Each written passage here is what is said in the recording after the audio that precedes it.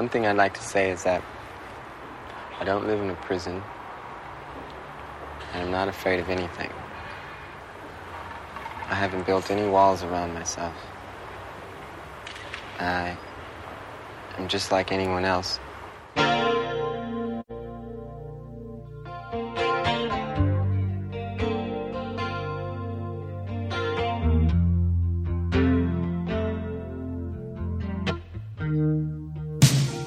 He was a songwriter, an actor, a producer.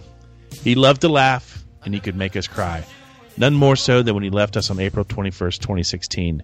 This is Stuck in the 80s, and we are gathered here today to get through this thing called life. We're here to talk about the man known as Prince. Some breaking news now for you. There are reports from the US celebrity website TMZ that the pop star and musician Prince has died at the age of 57.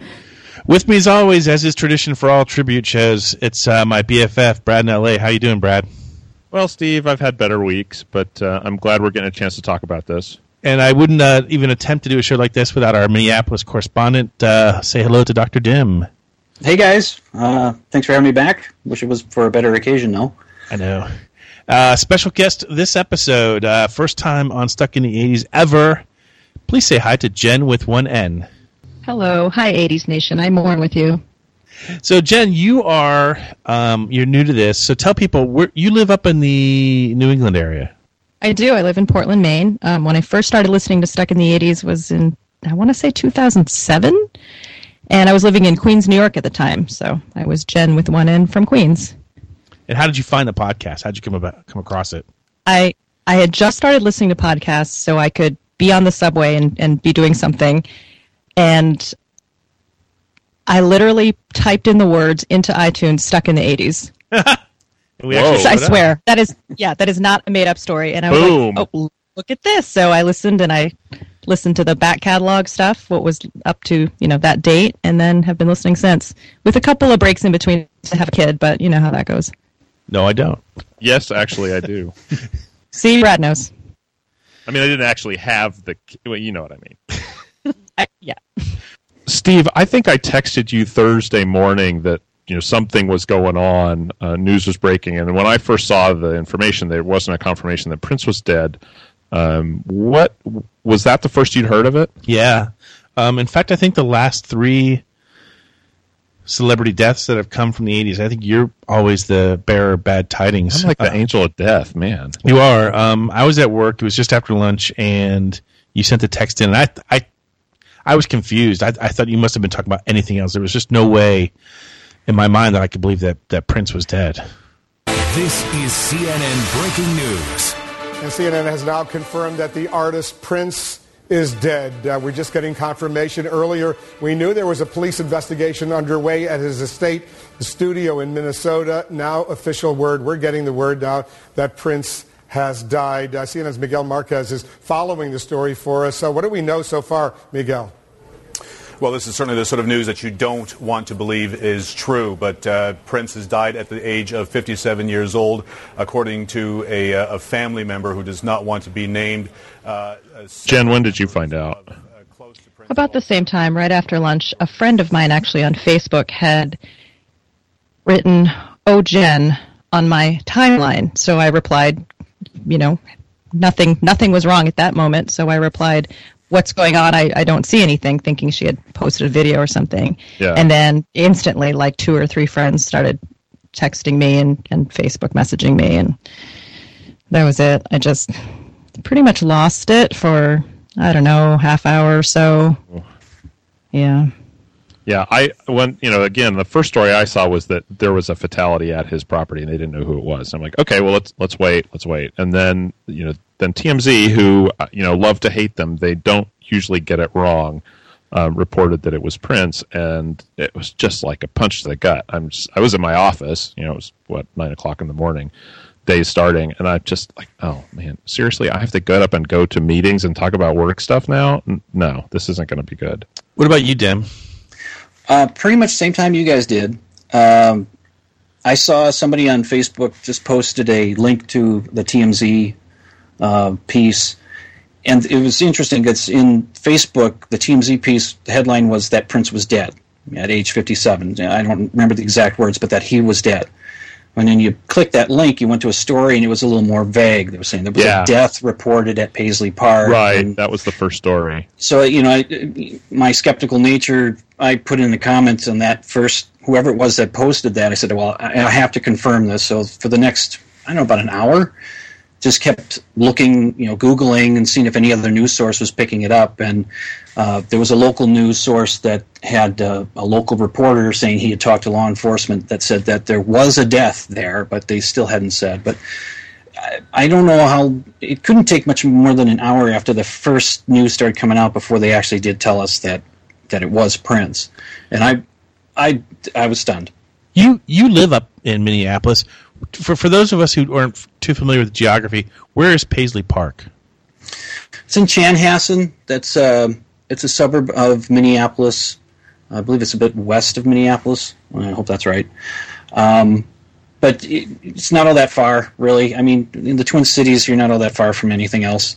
So it's just one of the local news stations played a bit of an interview, one of the rare interviews that he did with local news people. There was a gal that was one of the anchors. She was, I guess, friends with him, so she interviewed him, and she asked him why he stayed in Minnesota.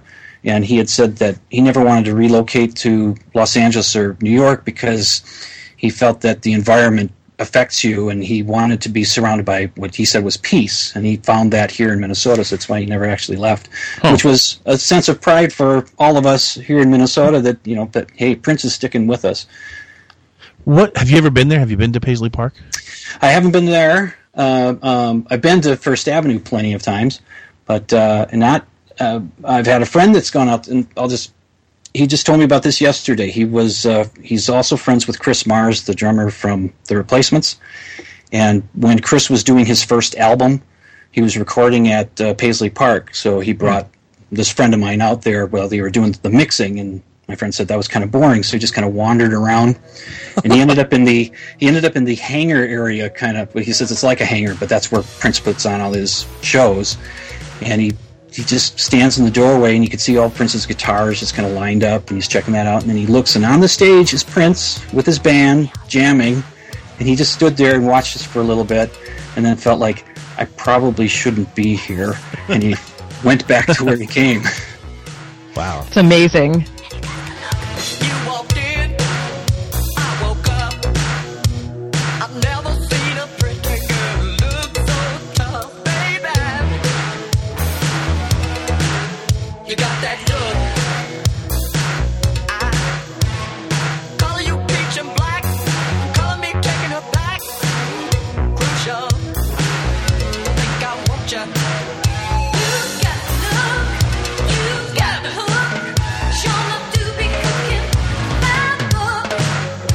Now, Jen, when you said you heard about it right away, and you obviously had a reaction right away, were you at work? Yeah, I work from home, so I was by myself, and I had nobody to, hug or go out in the hall and talk to about this. So I just, I was a mess for a half hour or so, and tried to get my act together and sort of be reasonable and say, oh, he's not, you don't know him, and that kind of thing. I really didn't expect to be so affected by this. Yeah. So, so I got in my car, and it was a beautiful day, and if you live in New England, you know what that means in the spring. So I rolled down all my windows and blasted Graffiti Bridge and went and got a milkshake, which seemed to do the trick for a while. So, yeah. Yeah, I don't know if you guys listened to on Sirius XM, the 80s channel, immediately went into a tribute mode. They had Mark Goodman taking phone calls, and Martha Quinn called in, and I think she put it really well. She said, it was tough when Bowie died, but Bowie wasn't really all ours. Prince he was ours. He was the 80s guy. I mean, okay, yeah, he recorded some stuff in the 70s. He got started in the 70s, clearly, but he was our decade's music. No two ways about it. In France, a skinny man died of a big disease with a little name. By chance, his girlfriend came across a needle, and soon she did the same. At home, there were 17-year-old boys, and their idea of fun is being a gang called the Disciples, high on crack, toting a machine gun. The trouble when someone dies from the 80s for me is I go into journalist mode right away, and I feel like I have to write it up. I still blog for my old newspaper, where the whole podcast got started, and I knew they'd want something, so I immediately was like, oh God, what am I going to write? So I wrote up a top 5 moments in Prince's career piece, and I didn't even really think about it one way or another. I mean, I was just, to me, it was a news story, and this is one of the curses of being a journalist, is that I joke about how the fact that my heart has died. Yeah, you're working the story first. But you work the story first. When 9/11 happened, you worked the story first. When MJ died, when John Hughes died, you work the story. And when did you allow yourself to step back from that? How long did that take? It took until Friday night, so it took a full day and a half. And I was home Friday night. The week was over. I put on Purple Rain. I own 3 DVDs of Purple Rain, by the way. I don't know why. I think I've acquired some through ex-girlfriends and stuff like that. But I put it on. It was playing nonstop on MTV and VH1 and BET. It still is, I think, today. I watched some of it this morning. I put on Purple Rain, and I got maybe halfway through the first song, Let's Go Crazy. And then, boom. I mean, I just felt like somebody had hit me with a baseball bat. I started crying. I mean, I'm drinking, obviously. Let's not kid ourselves. But it is Friday night. It is Friday night. Makes it all right. Friday night in the Lair, But I mean, I got verklempt, and I really started to feel just sick to my stomach, and that pretty much carried on throughout the whole weekend.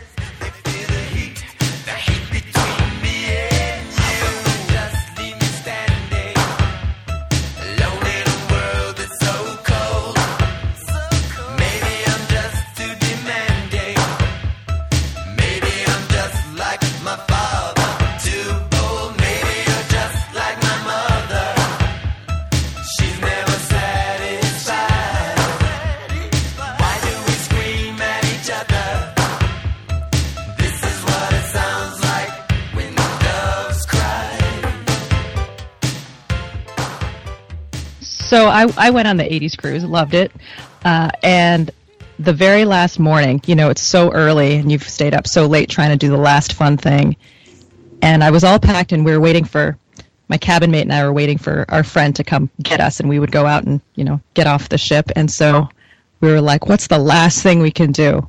The last fun thing we can do. So I put on Purple Rain, because it was one of the movie choices in the cabin, so I put on Purple Rain and we just listened to Let's Go Crazy. Like pulling our suitcase out into the hallway. We were like, that was what we chose for our last hurrah on the 80s cruise. Yeah. That's I had a coworker at work who's about 10 years younger than me, and he's the one who always looks after Kat Benatar when I'm on vacation. And he's never seen Purple Rain. And so he was going to, on Friday night, see it for the first time. And I counseled him. I'm like, look, you're probably not going to like it. You're seeing it 30 years after it was made. You're 10 you don't have the context. You're 10 years younger than me. I saw it when I was, 16. Apollonia's in it. Yeah. I said, you're probably just not going to like it. And I apologize, but you just have to understand that at its very worst, just think of it as, a 90-minute, 2-hour-long music video, like an extended music video. Just enjoy it on that level and try not to be so angry at me for making you watch it. And he texted me later that night and said, I love this movie. I love it because he was like, it's this utopian version of what concert going was like in the 80s. He's like, there's all these people, and he's like, a sizable portion of which have mustaches, which was freaking him out. Quite true. It's people from every race and creed, all drinking and smoking and fighting and dancing and singing. He's like, it's a fairy tale. And I was so happy that he liked it. I mean, that cheered me up more than anything. Every time we give you a song, you say you're going to use it, but you never do. You think we're doing something behind your back. You're just being paranoid as usual. Wendy. Shut up, Lisa, please. You should know by now that we wouldn't hurt you. You should know by now that we wouldn't put a dark cloud over your head. It's just to make you feel good. You felt this way with us before, remember? The nominees for Best Actress are... F*** it, Wendy. Let's break. Why should he do your music? He's been getting along just fine without it. Next thing you know, you'd be wanting to use his motorcycle. I was going to bring this up later, but there's a great book that came out a couple years ago called Let's Go Crazy, The Making of Purple Rain, the movie. And it's by Alan Light, who I think used to be the executive editor for Spin and was a Rolling Stone writer for a while. It's so good. If you guys haven't read it, it's not a long read. It's really page-turner, and I highly recommend it because it's an approach to Prince I hadn't seen before because he wasn't able to, get access to him, even though he's spoken to him many times. But yeah, it's really good. It talks about how the movie was put together, how it really started the whole mythos of Prince, and that idea of men and women and different races and stuff. Like, that was very much by design, and I didn't really realize that until I read that book. It's really good. Dim, you've been to First Avenue, and is it called First Avenue and 7th Street Entry? Is that the full name of it? Yeah. Yes. You've been First there a lot. Avenue and the 7th Street. Lots of times, yeah. Does that movie represent that venue well? It doesn't represent the backstage area very well because it's not like that. They filmed all that stuff somewhere else. But as far as the concert venue and the eclectic mix of people that would be there, yes, it was pretty close. I do remember, however, back in the days when they were making the movie, I was going to art school at the time. I was hanging out with a bunch of punks, and in the newspaper they had some write-up about people showing up for a casting call for extras. And they were having pictures of some of them that were in there, and I just remember our art school buddies and myself just kind of scoffing at them. Oh, look at these posers. I don't think at that point I'd even actually been to the club at that point, but I hadn't been there. But I was already feeling, these people are moving in on our territory kind of thing. I definitely got that feeling after I started hanging out there. I'll look at the tourists all showing up just to see where Prince was from. But the club and Prince had a symbiotic relationship.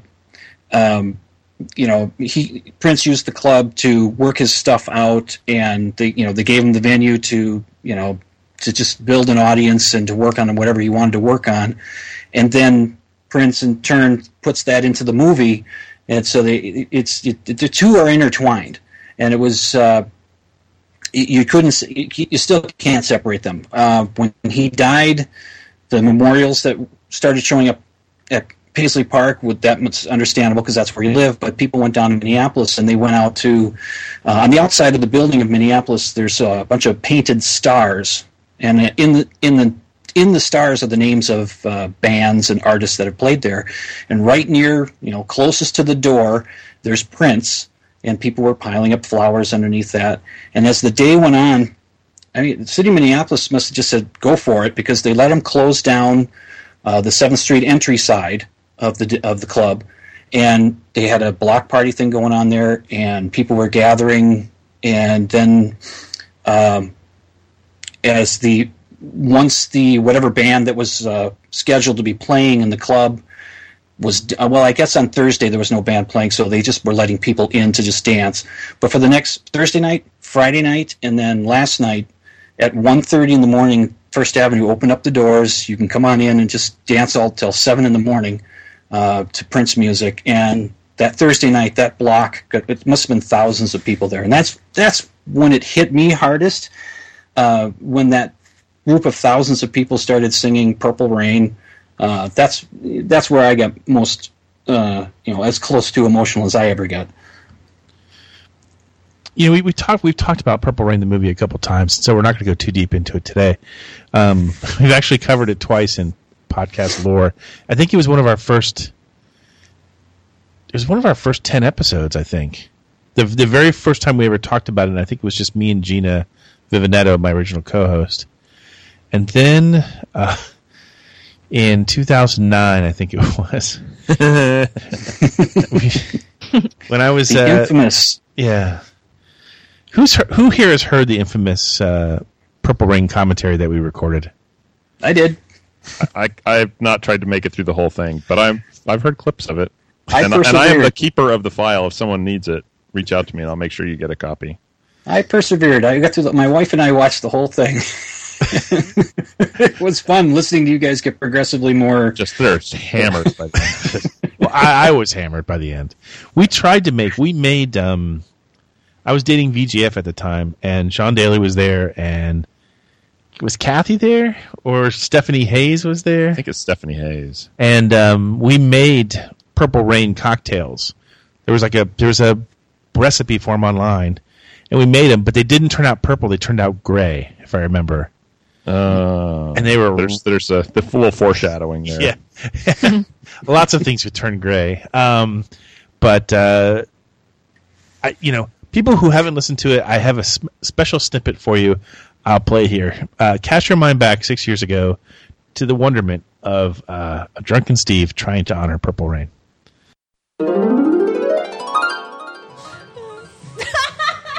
The glasses. Steve, every time he doesn't have anything to say, he keeps putting on his sunglasses. Like it makes it all this okay. This is what it sounds it's terribly like mysterious. When doves cry. He's singing and he's drunk. Sweetie, would you like another drink? I honestly didn't listen to that on purpose because I like Purple Rain. It's true. Well, there's a reason I haven't been able to bring myself to listen to the whole thing. It's not bad for the first 25 or 30 minutes, right? Yeah. That's right, Steve. Hi, Steve. You like watching movies with me, Steve. And you, what do you dream about? Is that not the worst? Can we all agree that's the most painful line in the whole movie? Oh, it's my favorite line. It's my favorite bad line in any movie. I say it to Lucy every once in a while, just out of the blue. Well, you got to remind me. What's the line? So they're in the lake. They're near. It's Apollonia Prince, the kid, and they're by Lake Minnetonka, and he's telling her how she has to. No, this is before the purification, the quote purification, and he's asking her about her dreams or blah blah blah with Apollonia, and then Apollonia says to Prince, dramatic pause, and you, what do you dream about? That's perfect. That's the line. That's so thank you. I've heard it many times. I've said it many times. Man. And when the movie first came out, I saw it maybe 2 or 3 times. The first time I saw it was with a friend of mine who is pretty geographically minded.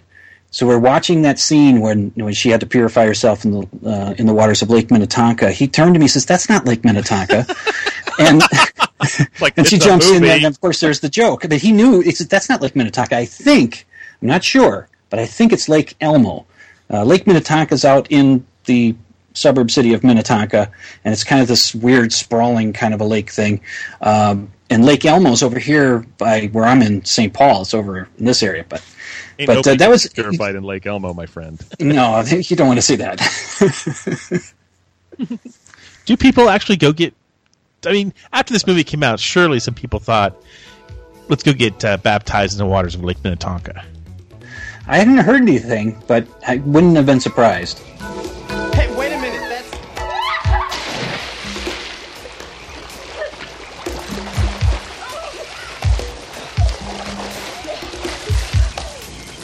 Hold it. What? That ain't Lake Minnetonka. I heard she, almost literally froze. It was so cold. That's what that book, Let's Go Crazy, talks about that. They interviewed her, too, the actress. Quote, actress. Well, that's the thing about Purple Rain. There was only, I think, 2 actors, really, in the entire movie. I think it's right. the people who his parents. His parents, yeah. Other than that, everyone's pretty much playing a version of themselves. Yeah, some kind of stylized version of themselves. Yeah. Well, the club owner, I don't know who he was, because he's not Steve McClellan, who is the guy that was one of the original owners of First Avenue, and I think is now owner again. So went through some hand changing over the years, but he's not a round black fellow. He's a rather pasty white Awesome dude. Sunglasses. Yeah. Hey, Dr. Dim, Yeah.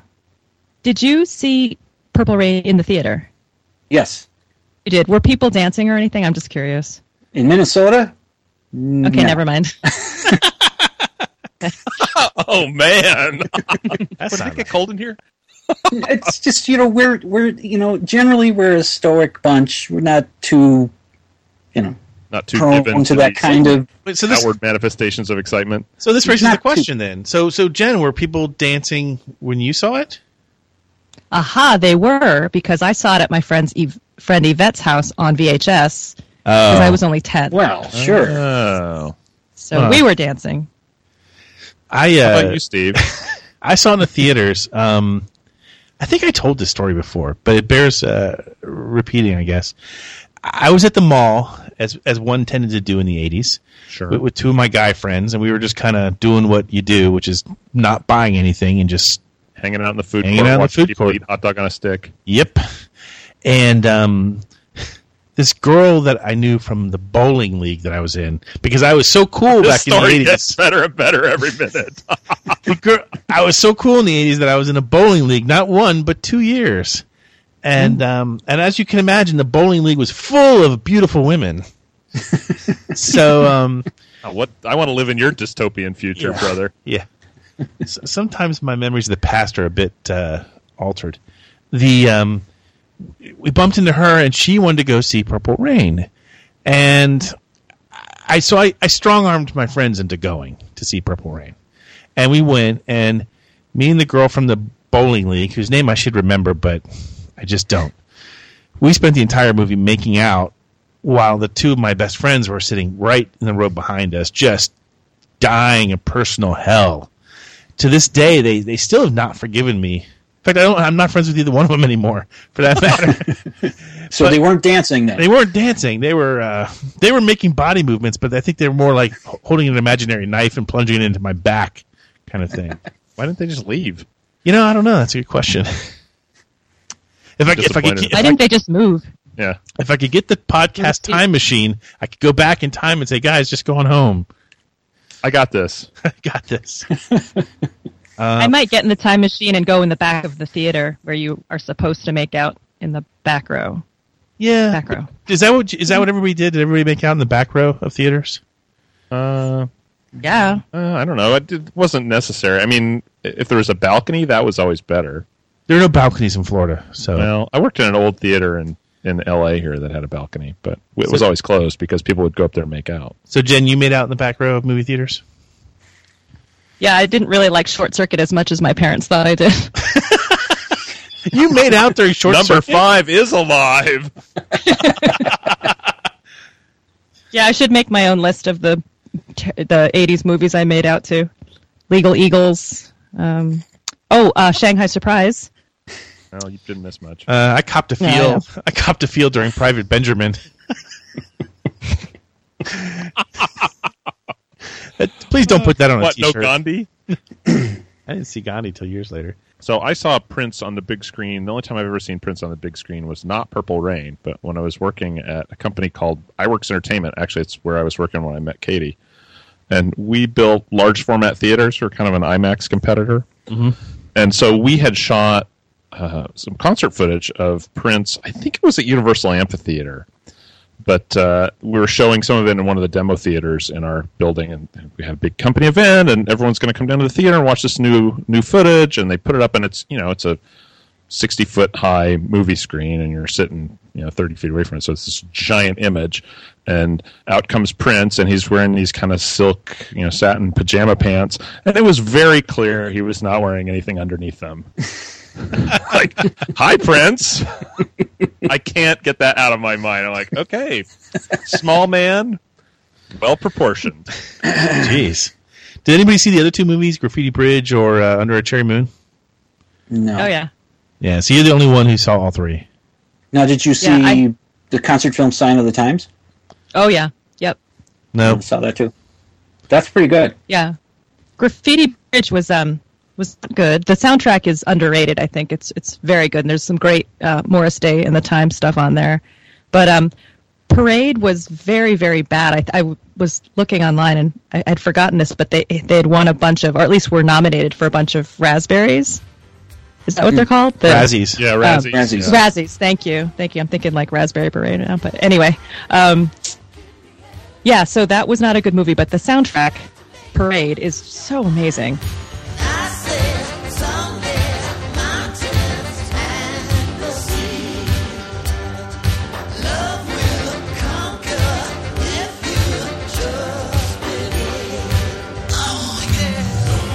If it took bad movies to make the soundtracks that they produced, I don't mind. That's a trade you're willing to make. Absolutely. And Sign of the Times is just so much fun. The movie, the soundtrack, all of it.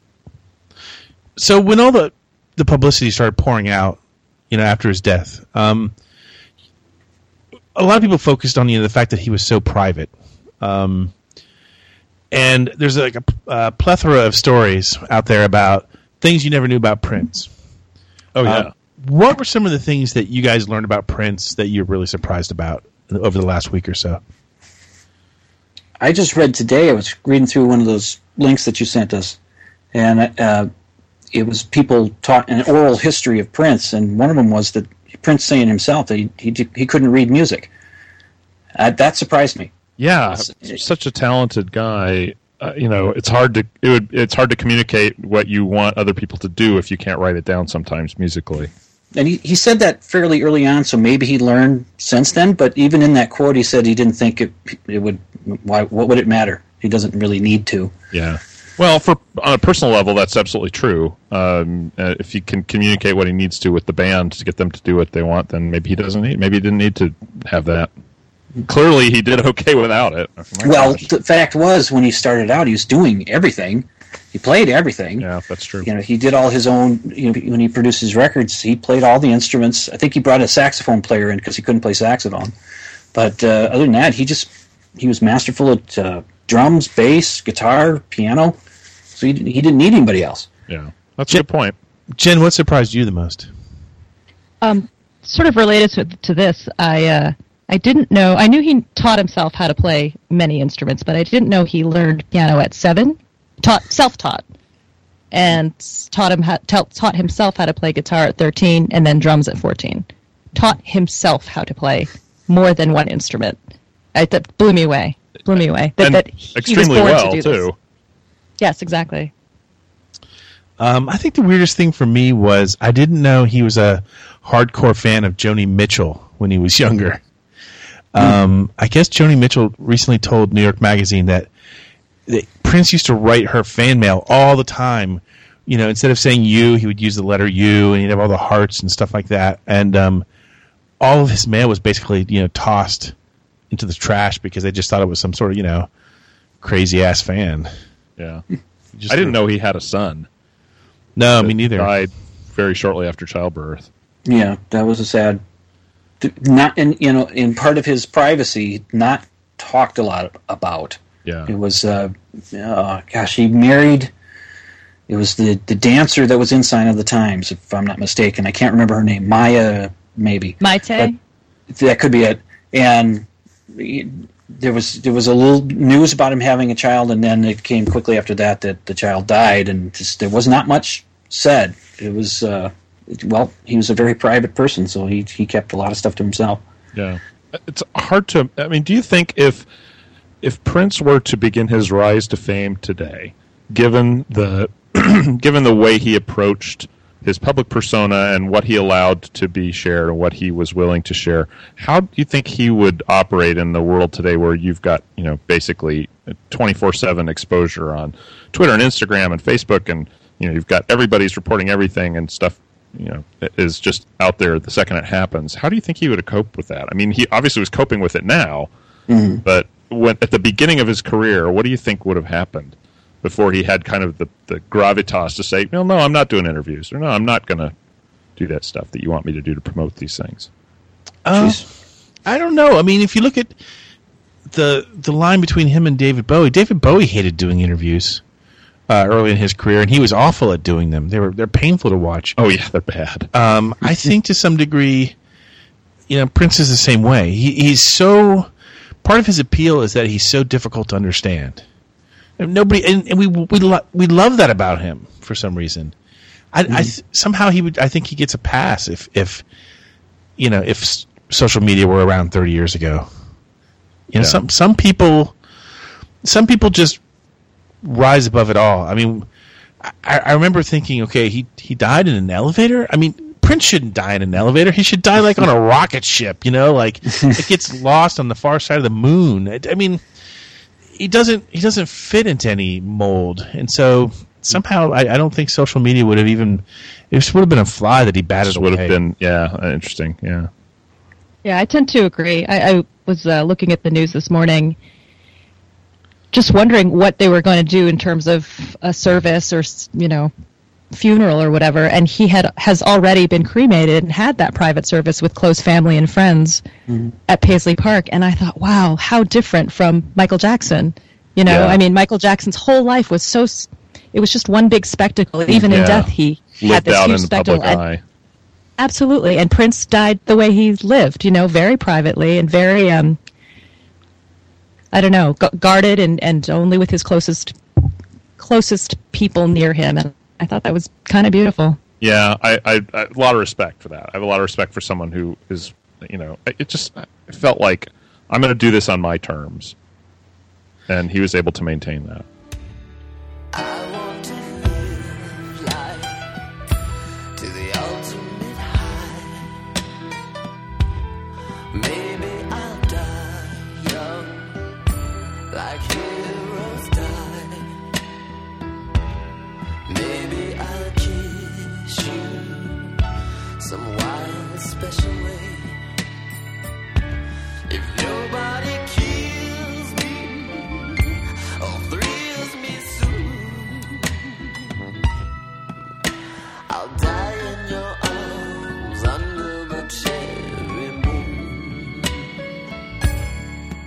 Speaking of privacy, I think it's time to reveal the most interesting thing about Jen with one N is that you have a Prince tattoo. I hope that's not the most interesting thing about me. As regards Prince and this show. Yes. Yeah, sure. No, I got a Prince tattoo. It's on my right ankle. I got it when I was 19, so I've had it for about 10 years now, but it's not a joke. But no, I got it in the early 90s for $15 by this guy called Tattoo Ernie was his name. Oh, dear. You didn't meet him down at the pier, did you? No, probably not his Christian name, but yeah, so Tattoo Ernie did my tattoo, and it meant a lot to me. It was I only have two. That was my second tattoo, and it was a time, when I'm living on my own and learning how to buy groceries and learning how to pay bills and become an adult, essentially. And I was trying, and I think partly because of Prince's example in a weird way, trying to figure out what my personal mythology was, like what was my deal. Yeah. And so his symbol, this was before he changed his name to the symbol, but the symbol meant so much to me because I loved him and loved his music, of course, but also just the whole man-woman idea, and it looked kind of like a cross, so there's this sort of religious undertone to it, and I was figuring, who I was as a person and as a young woman, and the whole gender thing and sexuality thing. I mean, it sort of was all wrapped up in that symbol, so it's meant a lot to me over the years, and yeah, have it forever now. When you guys look back years from now, and you think about, or even today, and you think about Prince, what moment stands out the most in his career? Dim. The Hall of Fame tribute to George Harrison and the all star-studded musical act playing While My Guitar Gently Weeps, and then Prince just stealing the whole bit at the end with that monster guitar solo he did.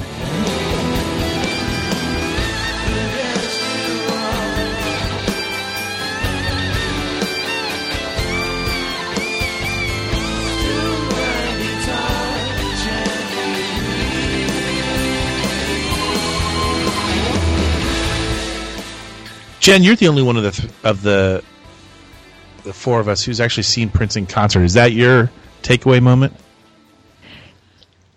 It's not, actually. It's not. I mean, I went to see him during his musicology tour. I was in New York, and I think the concert was at the Meadowlands, and I was way in the nosebleeds. And so excited, obviously. And the lights come up, and you hear Dearly Beloved, and he's opening with Let's Go Crazy. And I was like, I can't handle, like, he's opening with it, you know? And all of a sudden, so I'm in row Z, you know, triple Z or whatever, and I just start, you'll learn I'm a crier, but I just burst into tears with a huge smile on my face, like, man, I finally get to see him. I finally get to do it. And I almost didn't, and I'm so glad that I did, because even from up there, you know, his whole band, all the dancers, I mean, this energy, it wasn't just Prince, it was Prince and what he was doing with the people on stage with him, if that makes any sense. Like, so much energy, and you could just feel it in the whole place. But yeah, that was amazing. I'm so like kicking myself that I didn't try harder to go see him, you know? I think for me it's the 2007 Super Bowl halftime show. And every year when the NFL announces who their halftime act will be, I trot out my infamous, you know, best halftime performances blog item that I've recycled, you know, more than my Unforgettable Fire U2 t-shirt. And everyone always wants to put U2 at the top of the list, but in my mind, it's Prince in a driving rainstorm in Miami playing Purple Rain. And nothing will ever take that away from us. Yeah, it's an amazing moment. I agree with you on that, Stephen. I think that some of it for me was my expectations were super low. You know, I just felt like the NFL had kind of been trotting out, you know, let's see which, you know, maybe the kids will be okay with this, but the parents won't turn off the TV, you know. And I just felt like the choices were so kind of bland, and I almost expected Prince to just kind of phone it in. But it's a great set. It is a great set. And it's the driving rain, and the weather's terrible, and it's like, whatever, I'm doing this, and you're going to listen to it, and you're going to like it. Yeah, and Prince was Prince because he had that floating screen come up behind him, and his shadow cast on there. Yeah, the phallic I remember nature it well. of it. The non-wardrobe, non-malfunction. It's just Prince being Prince. That was awesome. I like to think about when I see that still. And you see his shadow. I love to think about like all those people like across the country seeing. I just love it. Maybe registering, maybe not. I don't know. Well, what was that? If you haven't seen, it's been making the rounds. If you haven't seen the clip of somebody from the production team talking about that halftime show, I guess they were like, you know, it had never rained before at a halftime show, and they were so nervous. And one of the guys on the production team calls up Prince and is just like, "Hey man, it's raining. You know, can't apologize for the weather, but kind of nervous what Prince was going to say." And Prince was like, "That's all right, man. Can you make it rain harder?" Oh my God, seriously. Running towards danger. We're not. Well, he knew. He knew the drama. He knew the name of his song. Yeah, right. Fair enough. We're obviously not the only ones who have great memories of Prince. We asked people who listen to our podcast to share some of their stories about Prince, and we got a couple good ones in. Brad, you want to do the honors? Sure. Let me take a crack at this. The first letter is from a longtime listener and occasional co-host Dave Dirt. Dave writes, "Holy cow. I'm in absolute shock. This hits me really hard. Usually I'm a little bummed about celebrity deaths, but face it, I have no connection to whoever it is. But Prince, man. I was driving home from work, flipping through the channels, and Z100 out of New York City was playing Purple Rain. For a brief second I thought, well, maybe they're just doing an all-80s lunch or something. But then I remembered he had just made that emergency landing last week and had to be rushed to the hospital. My heart sank immediately. Then, at the end of the song, the DJ came on and confirmed it. I literally cried out, 'No!' Even in my high school, I only listened to metal days. Prince always had such a profound influence on me, from my drumming to my bass playing, and especially my guitar playing, more than I realized for a long time. I was honored to have taken part in a couple of different Prince tributes over the years. Man, was that guitar stuff hard to pull off."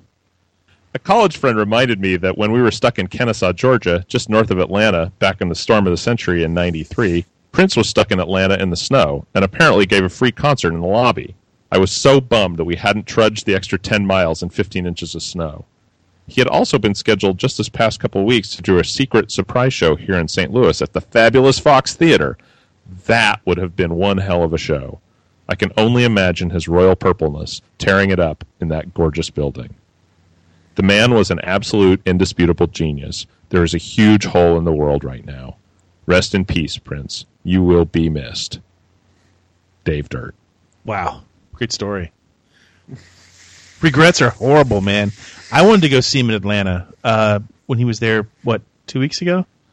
Yeah, just last shows. Yeah, and I said, no, it's stupid. I mean, it's the middle of the week. It's just a show in the piano. I'll get another chance.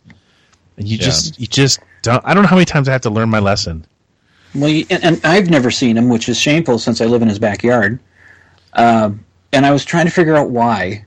And it all goes to my musical snobbery days in the mid to late 80s. I wasn't going to call you out on it. Well, it's just, we got to a point, this friend of mine and I that went to all kinds of concerts together. At some point, we just said to each other, we're not going to arena shows anymore.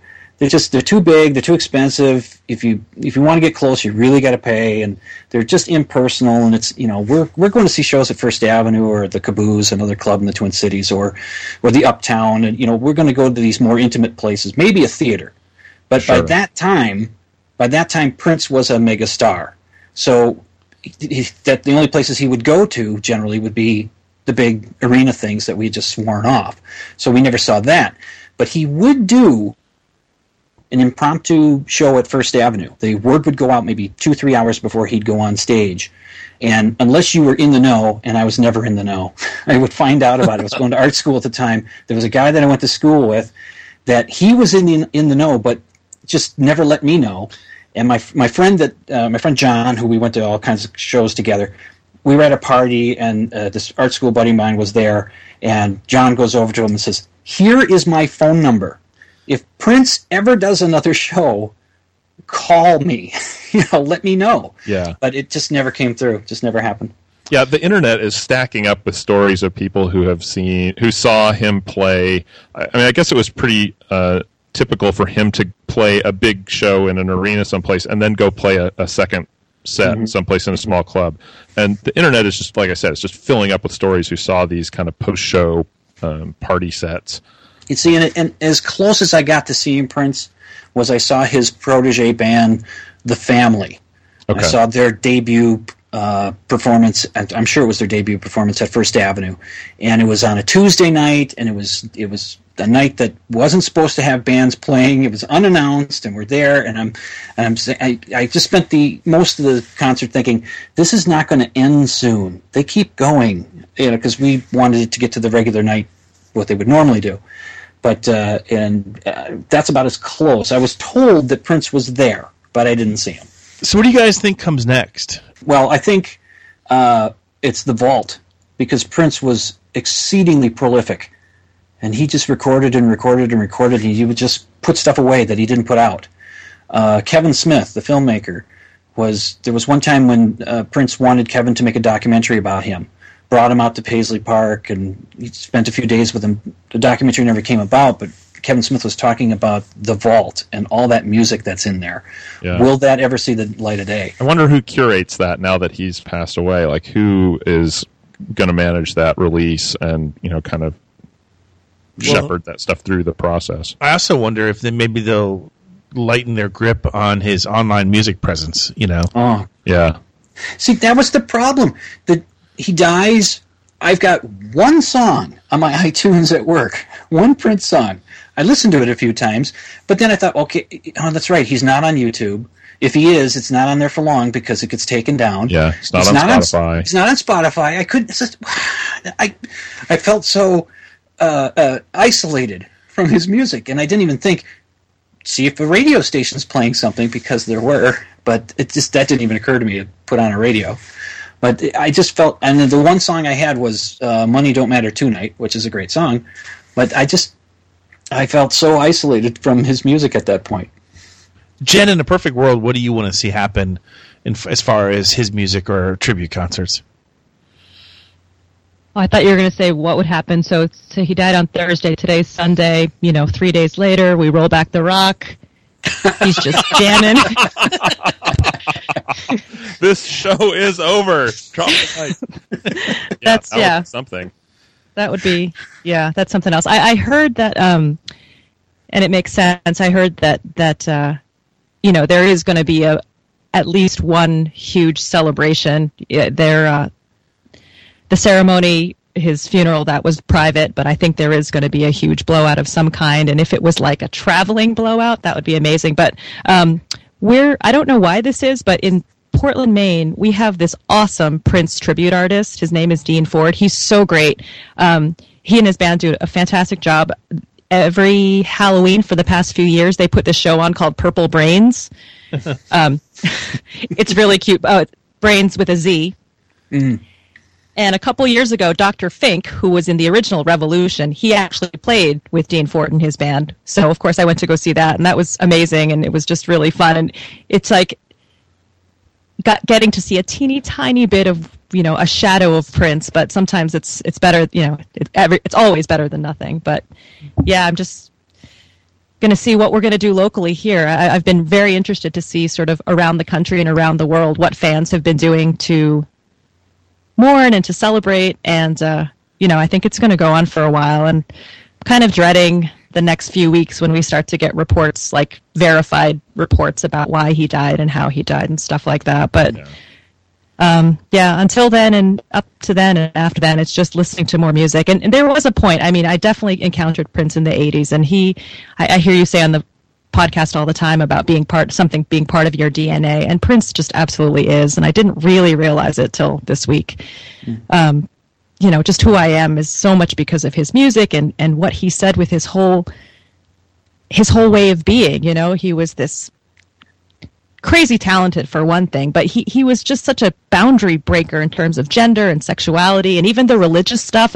People weren't singing about God a lot. There was Madonna, of course, but just the intersection of that, the sexuality and the religion just always blew my mind. And anyway, I forgot your question, but you answered a better one. You answered a better one. Okay, good. Exactly.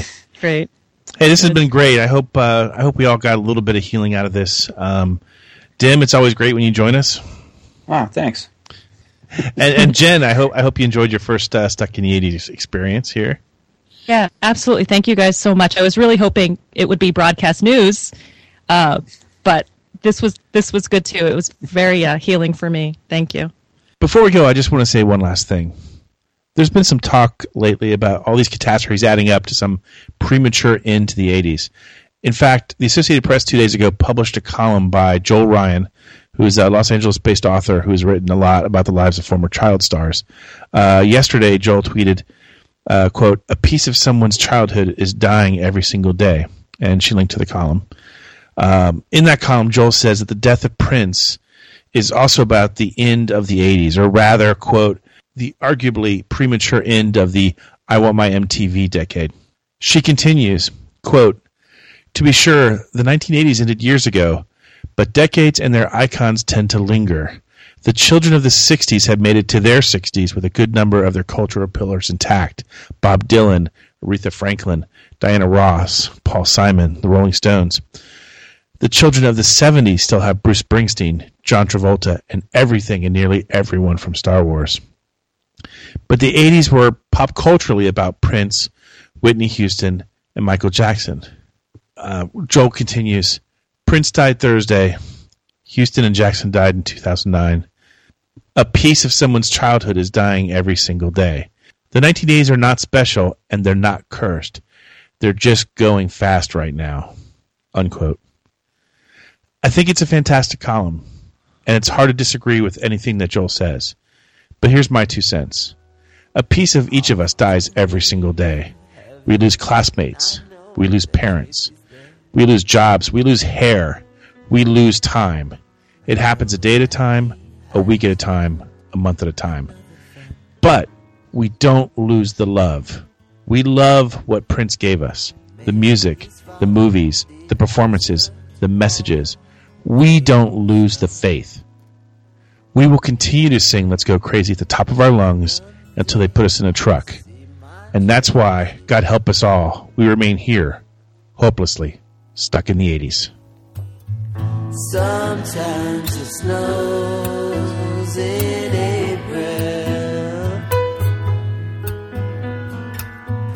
Sometimes I feel so bad, so bad. Sometimes I wish that life was never ending. But all good things they say never last.